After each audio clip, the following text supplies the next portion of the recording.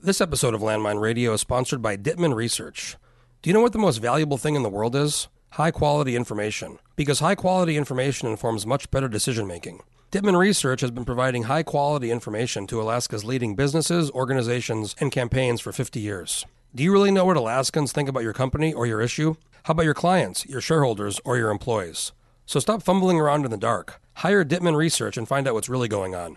DittmanResearch.com. Landline Radio, Landline Radio, high energy, no filter. Oh yeah. All right, folks, back here, very excited to be joined by Jason Bockenstadt, Mayor Berkowitz's Chief of Staff. How you doing? Good. Thanks for having me today. We have had, I just got to start here. This has been a very bizarre beginning of the podcast. So if it first starts out where I get here, you guys are here. Carolyn Hall's here as well. Hello, Carolyn. I feel like I have a minder, like a North Korean style communications director for the mayor. The door is not opening. The key's there. I'm pulling the door. I look like I'm trying to break in. I'm running around trying to find a way to get in the building. It's Saturday. Then I get a call, and I didn't realize you like double as a locksmith or as like a person to get in the buildings. What'd you do?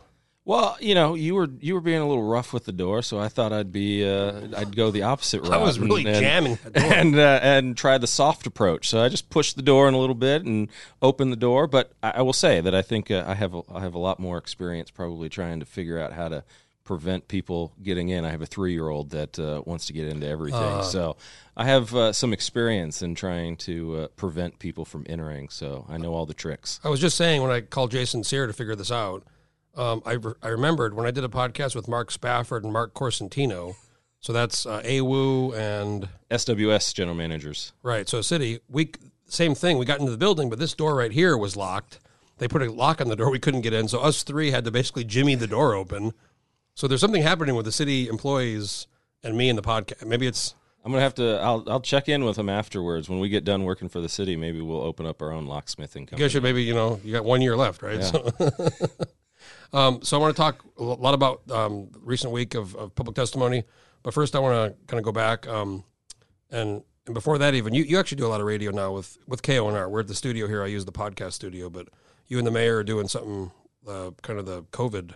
We do. So, right after kind of COVID started, we started with KONR, and Steve Heimel moderates it for us, but we have a weekly show every Thursday at 4 o'clock, Hunkertown, Anchortown, and it basically gives us an opportunity to talk about the previous week's events and what's coming up. And, I think it's been pretty successful. A lot of folks have tuned in, both live and through our Facebook page. Yeah, I see it on the Facebook. It's on the radio, too, so it's great. Yeah. Steve's got a great radio voice. He has a great radio voice. We were joking before this that we've both been told we have a face for radio, right? I'm going to take that as a compliment. I've been told that many times. I think it's meant to be an insult. Pretty sure. So before we go into the kind of current homelessness issue with the city, I actually knew you a little bit before. I was with a small IT company in 2015 that got bought by GCI, and you were at GCI for quite a long time, weren't you?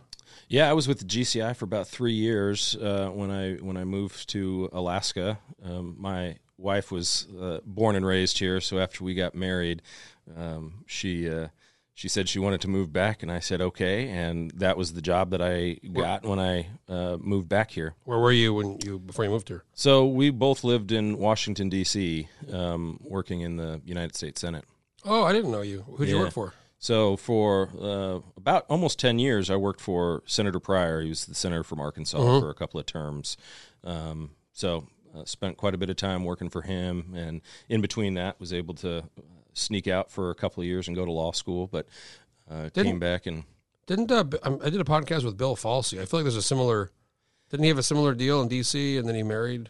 Yeah, so somebody and moved up here. So I think he actually lived here. His father, like mine, was in the military. So I think he got stationed here when he was a little bit younger. So he went to high school. I think he graduated from Diamond High. Oh, okay. I didn't have the pleasure of having my dad stationed here when we were moving around, but. Bill and I actually, that's where we met, is in D.C. He was chief of staff for, I think, one of the assistant secretaries in the Department of Interior.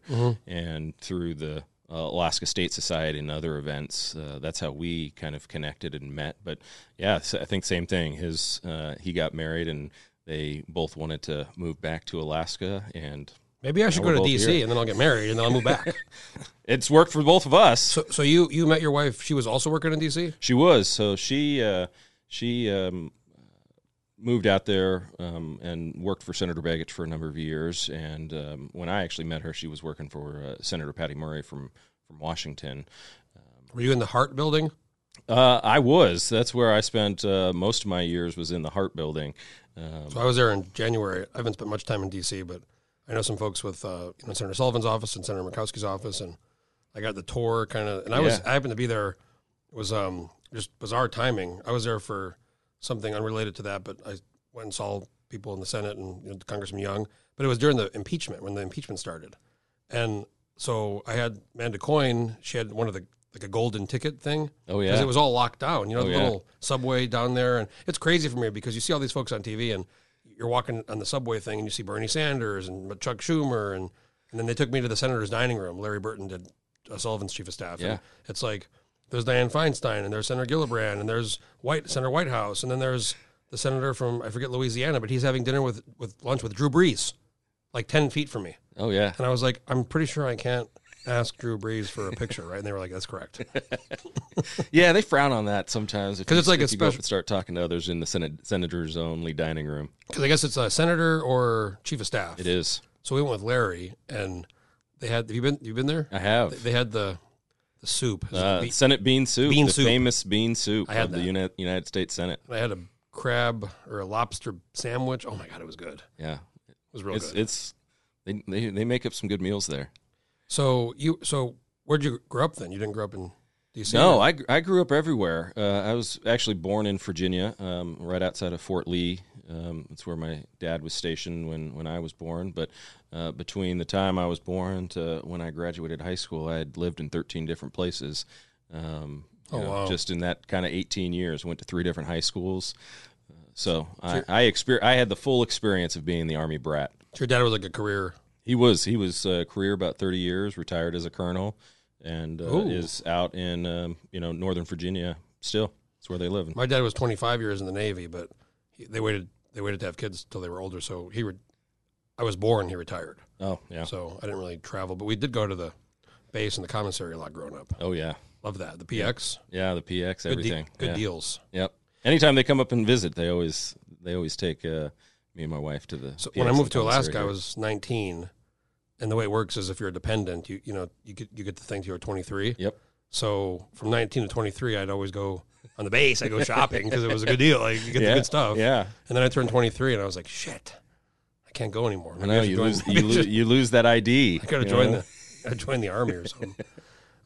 So you were moving back here with your wife, and you were looking for jobs, or Yeah, so it was actually funny. We actually got married, and when we were up here, we got married up here, and spent a couple of weeks kind of just. We went down to Homer and Seward and a couple other places, and the kind as of we- the obligatory. Yeah, stops? yeah. And as we were kind of, driving around, I think I mentioned that I could live here, and if we wanted to start thinking about that, we should. And I think she had her laptop with her in the car as we were driving around. So as we were driving back from either Seward or Homer, I think she finished updating her resume and had already found a job within like 2 weeks of saying that. So she actually moved back here sooner, and it took me a little bit longer to find a job. So I stayed in D.C. For about another 2 or 3 months before I was able to find the job at GCI, and then moved back here. Now we've been back. She's been back. I've been here now for almost 8 years. To work with Tina Pigeon. I did. Yeah, Worked with Tina Pigeon. And she's great. Becky Wint Pearson and a whole bunch of those folks over at GCI. So there's been some kind of back and forth with GCI and the city because now Becky Wint Pearson was with the city, but now she's at GCI.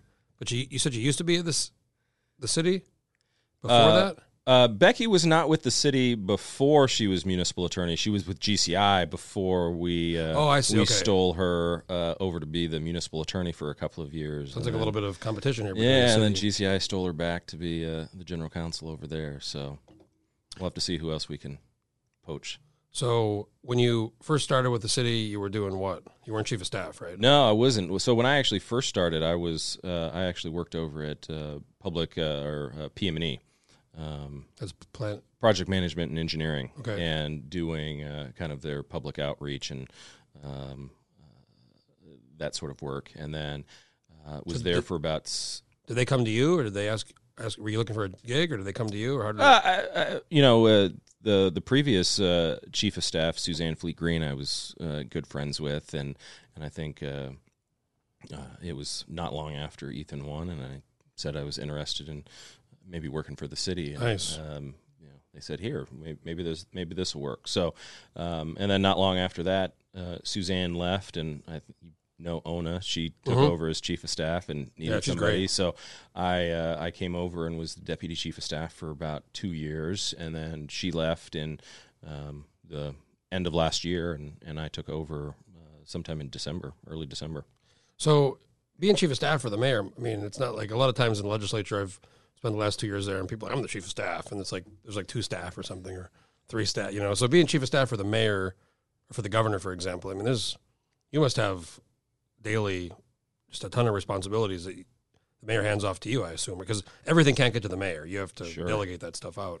Yeah, we don't have the largest staff. I'd love to be able to have a few more folks working for us. You're smiling at me. Is that,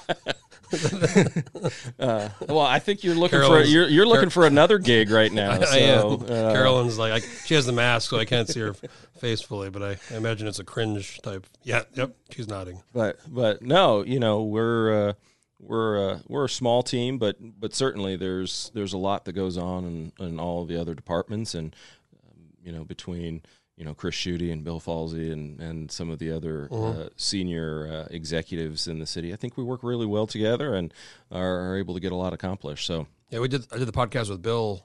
It's a while back now, but we talked about the earthquake. Yeah. and just kind of the exemplary way the city handled that deal. It was Yeah. really the best thing about the earthquake was horrible, but that one pic, we did the memes, the article, and the mayor with the big, have you seen that one where he's smiling and young, and it's like his like headshot deal, and then somebody caught him on one of the TVs with just this beard and just like totally like looking like it's like me, before the earthquake, me now.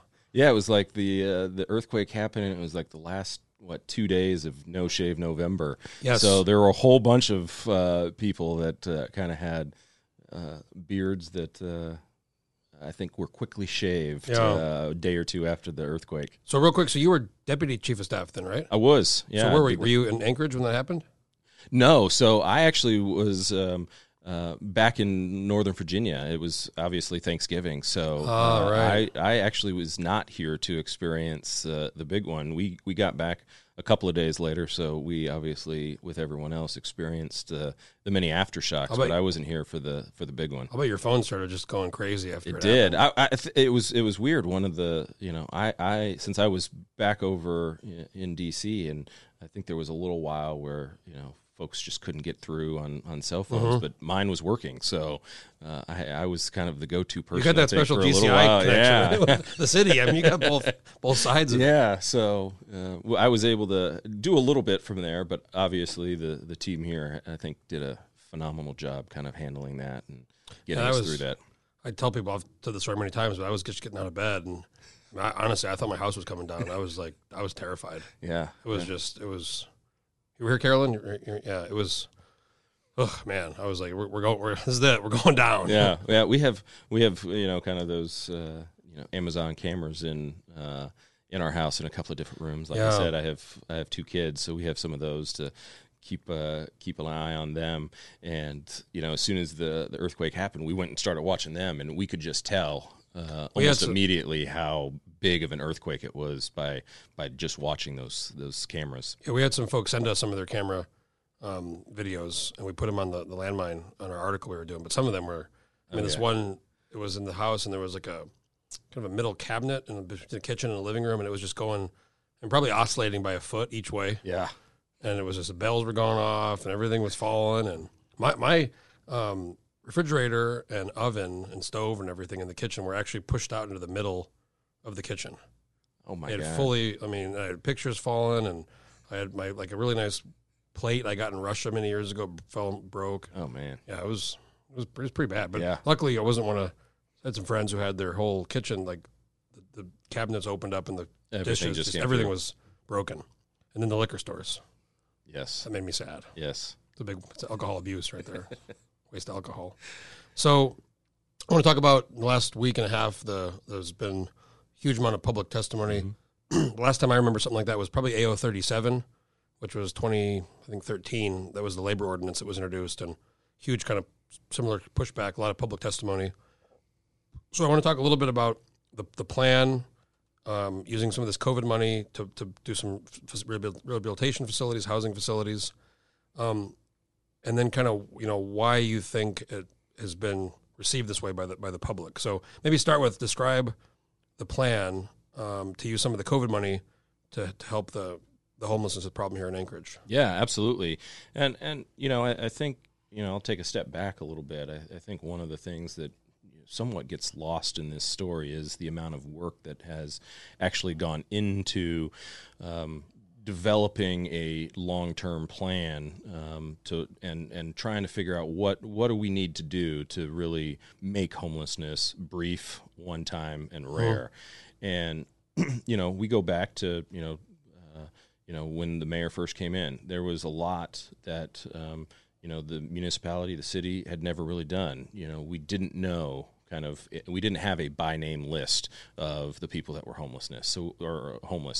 So we started there, and we started building that, and we've created kind of a by name list of everyone that is homeless, and that really led us into what has developed into our long-term strategic plan, or I guess our every 3-year strategic plan, and that's Anchored Home, and that went through a process where over 2,000 individuals, community partners, business organizations kind of commented on and said, yes, this is a good plan. And so every single year, we kind of put out priorities for that year, and there are a number of them in there. And I think, as I said Wednesday night after public testimony was closed, I think the problem that we've always faced is to really make a real dent. We've just never had the underlying capital necessary to really make really strategic investments and try to move the needle. We've obviously had support from our philanthropic partners and others that said, hey, we'll be there for you. We'll help with some of the operating dollars. But, even they can't kind of do the large capital investments that's necessary to either build a new building or, secure one that's already built and do some of the renovations. So, obviously when COVID hit, there was a lot of concern with how we currently shelter, or at least then, sheltered individuals, which, typically was either at Brother Francis and Beans. And obviously there are some smaller shelters around town that, maybe shelter between 50 and 70 folks. But, we had put, 450 individuals typically down in Beans and Brother Francis, and they were much closer than what they should be, especially in the time of COVID. So we were able to, successfully stand up the Sullivan and the Boki and provide that necessary kind of 6 feet of physical distancing and kind of the medical monitoring of everyone at those facilities. But at the same time, we knew that, that facility in particular was never going to be a long-term solution. It's inefficient. There's a lot of empty space there. It just doesn't work long-term as kind of a shelter. And ultimately, because of all the work that we've done with Anchored Home and some of the other work, shelter isn't our long-term goal. We actually want to get these individuals into housing. Yeah. So only having a shelter doesn't actually advance kind of all of the discussions and goals that we've set. Obviously I know you've participated in a lot of the interviews and community briefings that the mayor's had over the last couple of months, and there's always been, at least early on, a lot of conversations about, well, what are you guys going to do after the Sullivan?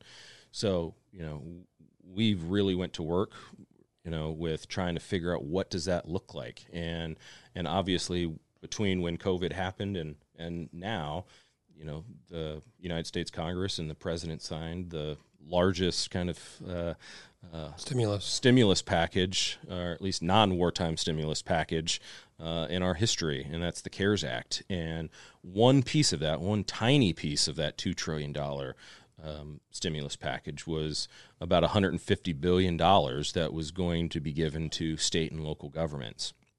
And as a piece of that, Alaska received about $1.25 billion of that. And of that amount, Anchorage is going to is in the process of receiving about $156 million of it. And this is the money that the governor kind of allocated because the legislature wasn't in session, and there's been some controversy and back and forth with the legislature. There's been a lawsuit, and then there's kind of some frustration by some local governments and then businesses. So if we got the money, because you have to sign an agreement, right? We do, yeah. So each local government has to sign an agreement, and essentially the way that it was set up is it comes in three different kind of buckets. So Anchorage has signed the agreement. We have received kind of the first bucket, which is about $116 million.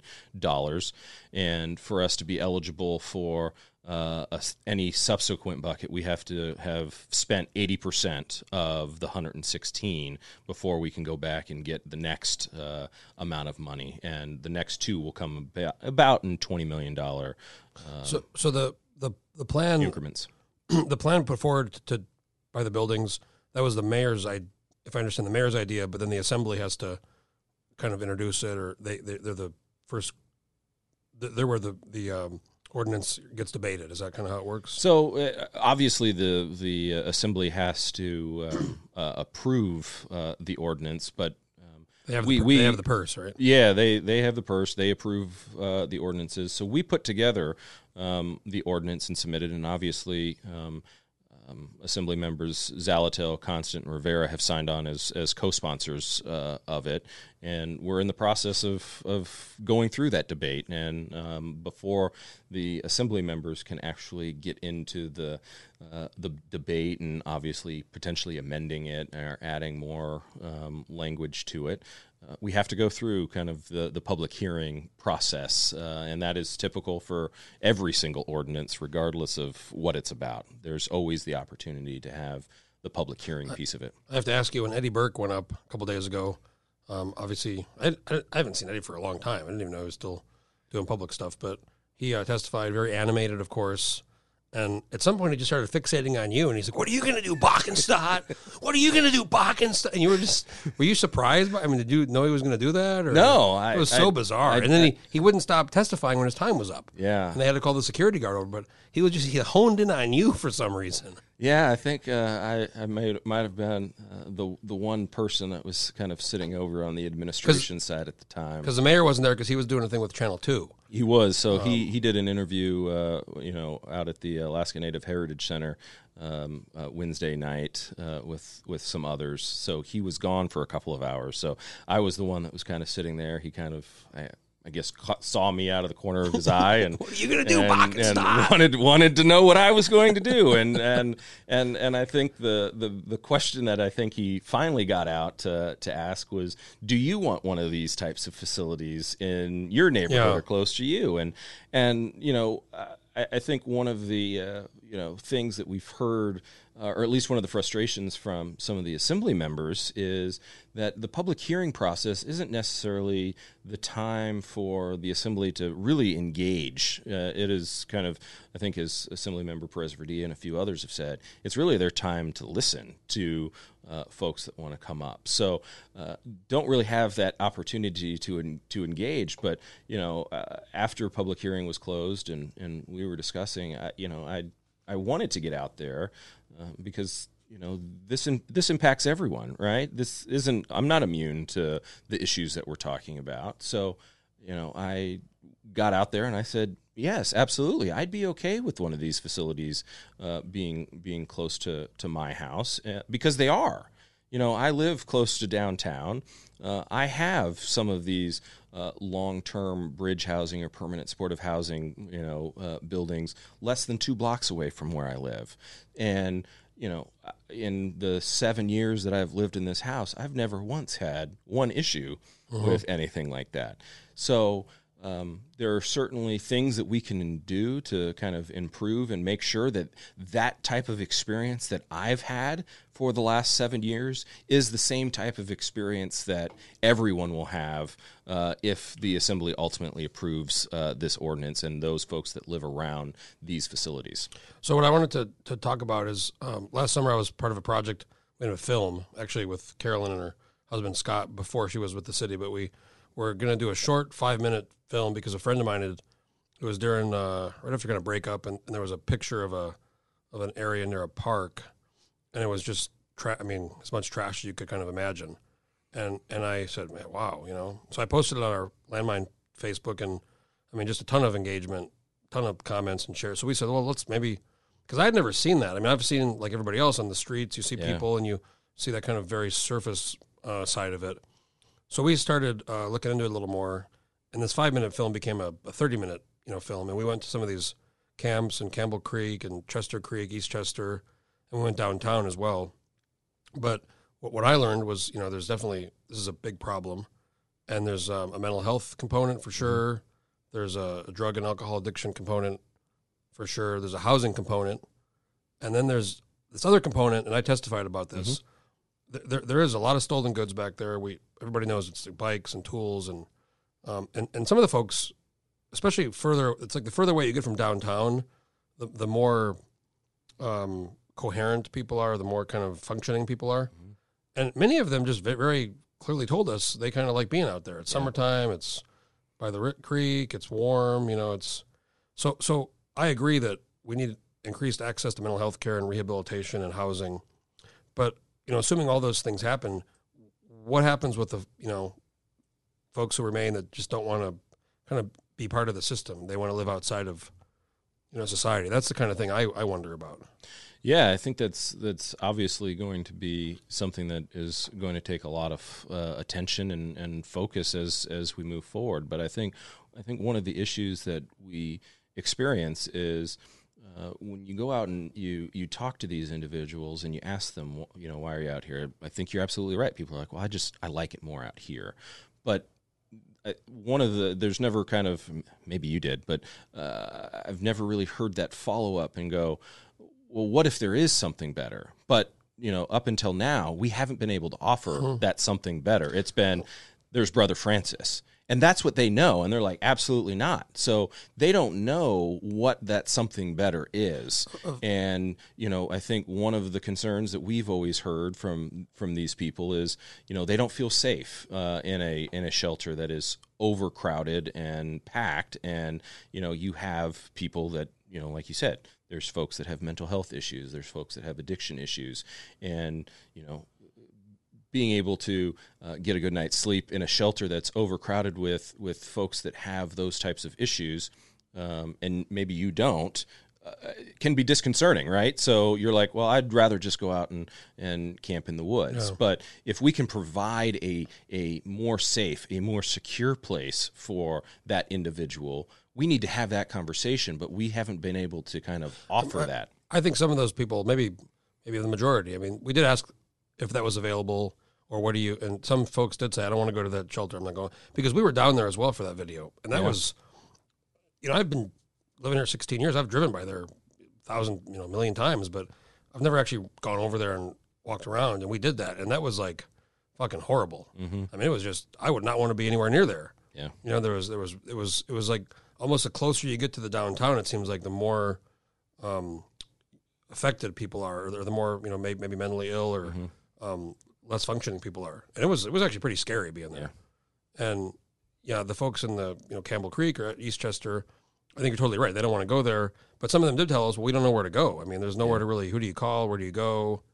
I think you're right. I think that would deal with probably a pretty decent sized portion of the problem, but that still leaves kind of the problem of the, the trash. And I think when Bill Evans testified, I don't know, did you see Bill Evans testify? I did. He made that good point that I think resonated with a lot of people. It's not just a few thousand people that are affected by this. It's 300,000 people who live here plus people who visit. And that's the question is, how do we holistically solve the problem for everybody? And it's tough. That's why it's like these problems don't get solved because they're tough problems. Yeah, they're certainly tough, and you know, a lot of them are heartbreaking, and I you know, I don't want to lose sight of the fact too that you know, I think part of your testimony was very well received. I think that there is an element of criminality that people are out there, and I think we've tried very hard to you know, switch how are we going into these areas. I think for a long time we'd go into a very tiny area and clean it up and abate it, and not long after, people would be back. But we've kind of switched to a more zone-based abatement that allows us to do a bigger area all at one time, and hopefully move a lot of this out quicker. But as I said, I don't want to lose sight of the fact too that, you know, while there is a criminal element to it, a lot of individuals that are experiencing homelessness, the reason that they're experiencing homelessness is because they are victims of crime, either domestic violence or some type of assault. And even some of the ones they don't have a place to go anymore. And even some of the ones that we saw out there are victims of ongoing crime. You know, some of the absolutely. Some of the folks who are, there's some bad people in those places that victimize and take advantage of other people in the camps or in that world. So we definitely, I mean, one guy had a machete, and he showed it to us, and we said, "Wow, what's that?" He's like, "Well, you know, I don't want to get fucked with." Yeah. And I said, "What does that mean?" And he was telling us some of the people, you know, back here, you can't trust them. Others are great, you know, but some people you don't know. It's a very scary situation back there. Yeah, especially for, I think women probably have it, you know. Absolutely. They're really, and that's why why we've kind of put out our Anchor to Home plan and talked about, you know, our only solution isn't shelter. We want our solution to be, hey, we know, you know, some of these individuals are experiencing mental health or addiction issues. We need, I think it's been documented by the state, by the city, by providers, that we need additional treatment capacity within this city. I mean, 10 years ago, we had, I think, almost 210 residential treatment beds. That was 10 years ago. Now we have only about 175. And it's not like the problem's gotten better or there's been less mental health or addiction issues over the last 10 years. It's gotten worse. So, but we're doing what we did 10 years ago with fewer beds, which has created kind of this problem.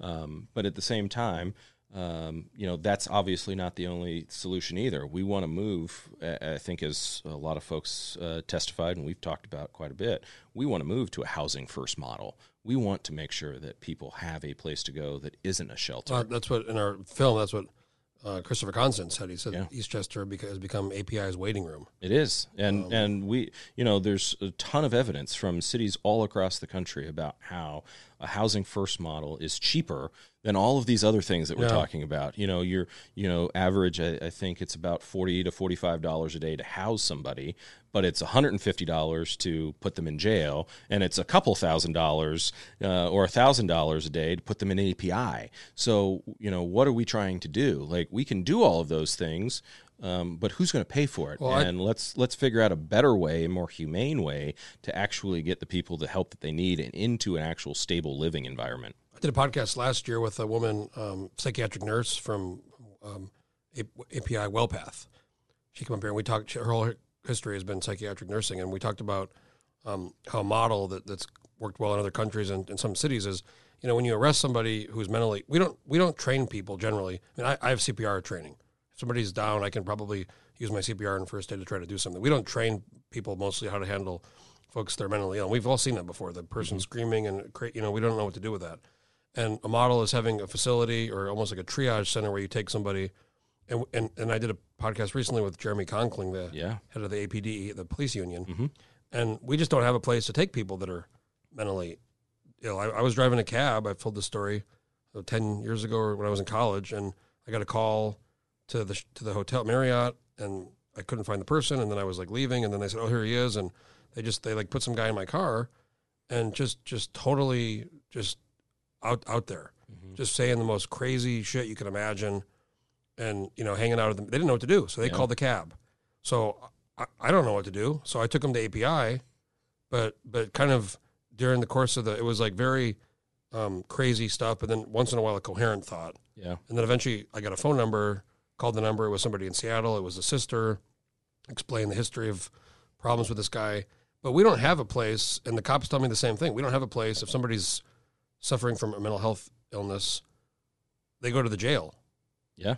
Oftentimes, which is probably the worst place to send somebody. If the jail has room. Probably the worst place to send somebody who's mentally ill. Yeah, Jail. and you know, I think this has been a conversation that has kind of jump-started across the country as a result of some of the protests that have happened across the country, and even here, is that the police aren't necessarily the best individuals to respond to some of these calls, and we don't have the mental health professionals. I think what you're talking about is kind of a crisis now or a crisis stabilization center. Yes, where it's kind of they can just need. figure out, do they actually need real help? Do they need to talk to somebody?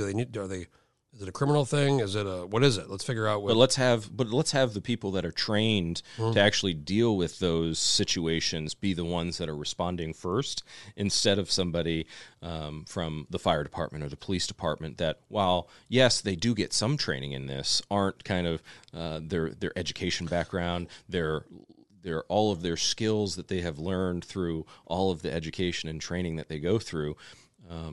Aren't completely dedicated to that. So we do need to kind of flip this model on its head a little bit and say there is a better way. There are cities that have done it in a better way, and let's take the best from those places and work together and move towards that type of model. And I think you could discuss a lot of reasons why homelessness in this country has gotten worse over the years. But I think one of the main reasons, and nobody wants to say this, but I mean, we used to just institutionalize people. We don't do that anymore. I mean, something's wrong with you, we would just 50 years ago or 60 years ago, you would just go to the loony bin, they called it, or the hospital, and it was by force, and that's we don't do that anymore. So rightfully so, I would add. That's good. I mean, that's good. Yeah. But when you stop doing that, and then there's no other way to handle that, then you have what we have now. You have people that are very oftentimes mentally ill who can't get help, don't know where to go, and they're on the street. And I think I've always said, as the wealthiest country in the history of the world, society, we have a duty to take care of people. We shouldn't have what we see here every day. We shouldn't have that. Yeah, it's just there's no excuse for not being able to deal with that. So I commend you guys for trying to solve it. I think the public, and it's a frustration I've had. I was on the community council for a long time. I was president, and I've been involved in this stuff. And oftentimes an issue comes up, and people show up, and in their mind, it's the first time it's come up. So they think, well, you know what, this is bullshit. This is like the first time. Yeah. But the reality is, if you're around and involved, this stuff's been talked about for years. Yeah. But people get upset, and most folks, you can't blame them. They have a family to raise. They have a job. They don't pay attention to every municipal assembly meeting or the agenda. But there has been, I'd say, clearly a pretty big response to this. And yeah, absolutely. And I hope that as we move through this and regardless of if the ordinance is approved or not, I hope these people stay engaged. It will make a better public process if the number of people that are talking about this now stay engaged. That is ultimately what you want. But I completely agree with you. I think one of the frustrations that a lot of folks have is that this isn't the first time that we're talking about this. This may be the first time that we're talking about these specific locations, but the concept, the what we want to do with homelessness has not. We've been talking about it for a long time, and I will say that there have been a number of people on the assembly, led by Chris Constant and Meg Zalatel. They've been talking about these issues for years, and talking about, hey, there's a need. Let's not just do something in downtown. Let's do something in Midtown, because that's where people are. And part of the things that we've already kind of talked about is it's very difficult to get people to go from where they're comfortable to somewhere that they're not. So if they're already there, let's bring the services actually to where they are. And that's something that we have learned kind of over the last couple of months at the Sullivan Arena with setting up our community resource hub and all of that we're much more successful when we bring all of the resources to the individuals, and that can be as much as getting the paperwork and the services necessary to try to find housing, or bringing folks in that can help an individual try to find a job, or something as easy that you and I can do, go right down the street and get our new ID. Sometimes they don't know how to do that. So, but we've been very successful in bringing those individuals and those service providers to the people at the Sullivan. And over the last couple of months, we've been able to house almost 200 individuals, which when we're looking is significantly more than what we typically do over a month-to-month basis. So I was going to ask, how's that going? Because I've seen some articles, but I haven't been inside there. I mean, are people showing up? Is it going pretty well? I mean, how's it been going overall? I think it's been going great. Obviously, when we first kind of kicked off, there were, kind of the same kind of concerns from individuals that live in that area, that all of a sudden there were a lot more people around. And we tried very hard to address those. So we added some additional security, and we've worked with the Anchorage Downtown Partnership to kind of have their navigators, kind of be there and around, walking around, picking up trash, and kind of just being a presence in the neighborhood. And I think we've had a lot of success. I mean, the fact that I'm asking you about it, not really knowing, kind of tells me there's not big of a problem. Yeah. Because normally I do the landmine thing, so if something's going on, I get people email me. Yeah, I mean, certainly there are always going to be issues, and we're going to have to do a better job of addressing those as they come up. But I think on the whole, we've done a relatively good job of providing the service and making sure that the providers are there and that folks are safe. And I think one of the things that we're seeing is over the last couple of days, because of the weather, because of the rain, the Sullivan is filling up, but it's historically always been there are fewer people that stay in the shelters in the summertime. Mm-hmm. I mean, that's one of the beautiful weather in Anchorage. So, but that goes back to there isn't necessarily a better place. If the only two options are a shelter or staying outside, in the summertime in Anchorage. Yeah, I think some people are going to choose, I'd rather be outside. But if we give them an option of shelter outside or your own house, your own roof that is yours, I'd rather go that route, and I think we'll be very successful in doing that. I think one thing that has to be, like you said earlier, $45 to house somebody. What was it? The second option, about $150 a night to jail somebody. For jail, and then obviously the mental health care is much more expensive. Yeah. I think it's explaining that because I think a lot of folks have, especially maybe the kind of hardcore conservatives, they don't want to use public money to help somebody they view as a nuisance. But I mean, really, that's actually the conservative position. It's let's spend less money and actually help people, because either way, we're going to spend the money. Yeah, and I think that's a way to explain that to folks and say, look, we can spend this much and it's going to have this result, or we can spend this much and we're going to have probably a worse result. Yeah. You mentioned the weather, so that's another concern that's been brought up is we'll be in fall in a few months and then winter, and then that's when it gets real dangerous. People are outside if it's below zero, if it's real cold. I know they have different protocols of depending on the temperature, right? Mm-hmm. Yeah, that's certainly the concern that we have is that we're past solstice, so it's dark now at midnight as you're out and about, and yeah, I hate that too. But I think that's a clear sign that summer is going to be coming to an end, and it's going to start getting colder. Don't even here. say it. Just don't. I'm going to edit that. I won't even say edit that part out. Yeah. But I think at a certain point.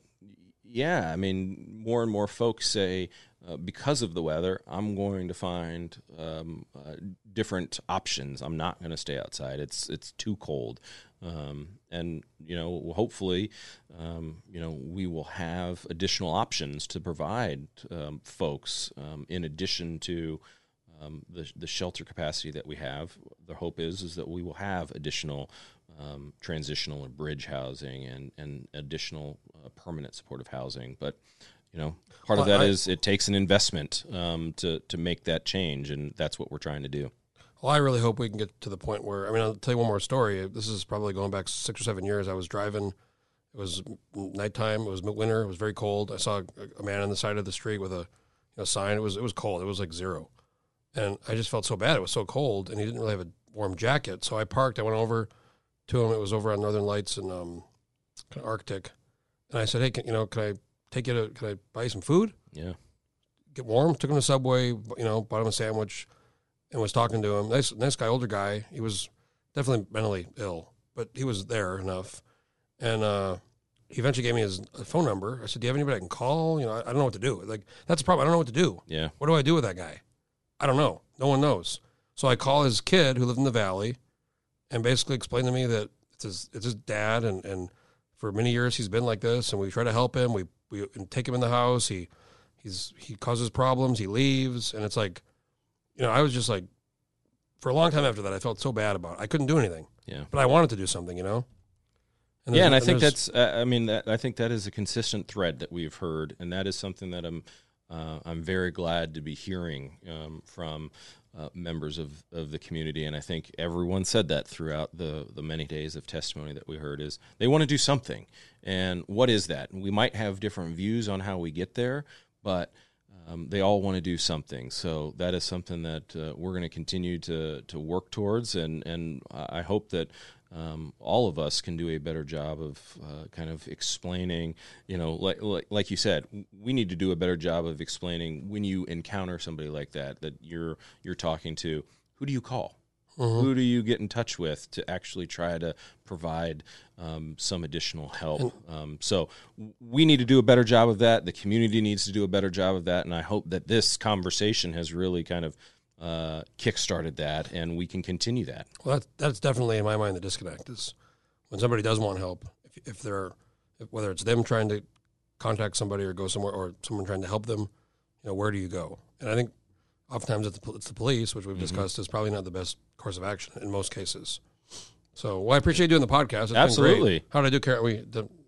Do we have the Carolyn I didn't stamp get of kicked. approval? I didn't get kicked at all. So it's hard to see with the mask. I said anything wrong. I can't really see her facial expressions. Normally they're pretty clear, so it's easy to figure it out. Well, if whenever you're done being chief of staff, I think you might have a career in kind of locksmithing or breaking and enter. I don't know. Maybe. I'll get in touch with the two Marks, the two general managers at our utilities, and see if they maybe want to open up a business. But but as you said at the beginning, maybe I have a face for radio, so maybe I'll get into that. Well, the mayor was on radio, and look where that led him. Yeah, so yeah, not too bad. Where you're trying to get there too. Maybe let's not put limits on it. Juno. Yeah. All right. Well, Jason, I appreciate you coming in. Carolyn, Absolutely. Thanks for being here. Jeff. Setting it up, and next time we'll get Carolyn maybe on the other mic. Absolutely. She's nodding no, but she's smiling, I think. Yes. So, all right. Well, appreciate you coming in, and we'll be looking for Monday is going to be today's. I'll get this up tomorrow, hopefully. So Monday's coming up is the debate, right? Monday will be the debate. I believe it starts at 6:00, and I think that there'll be an opportunity for assembly members to ask a lot of questions and probably amend the ordinance a little bit, but ultimately. We'll see where it goes on Monday night. Maybe one of them will go full Eddie Burke and say, "What about you, Bockenstadt? What are you going to do, Bockenstadt?" I wouldn't put it past them, but hopefully they'll give me an opportunity to respond if they do. I assume he just didn't know your first name. He saw your sign with your name, so he just used that. Yeah. All right. Well, thanks for coming in on a Saturday. Absolutely. I appreciate Thank it. you. And a great conversation. We'll do another one of these. Yeah, absolutely. Okay, folks, if you have an idea for a podcast or want to do a podcast, get a hold of me and stay tuned for the next one. Landline Radio.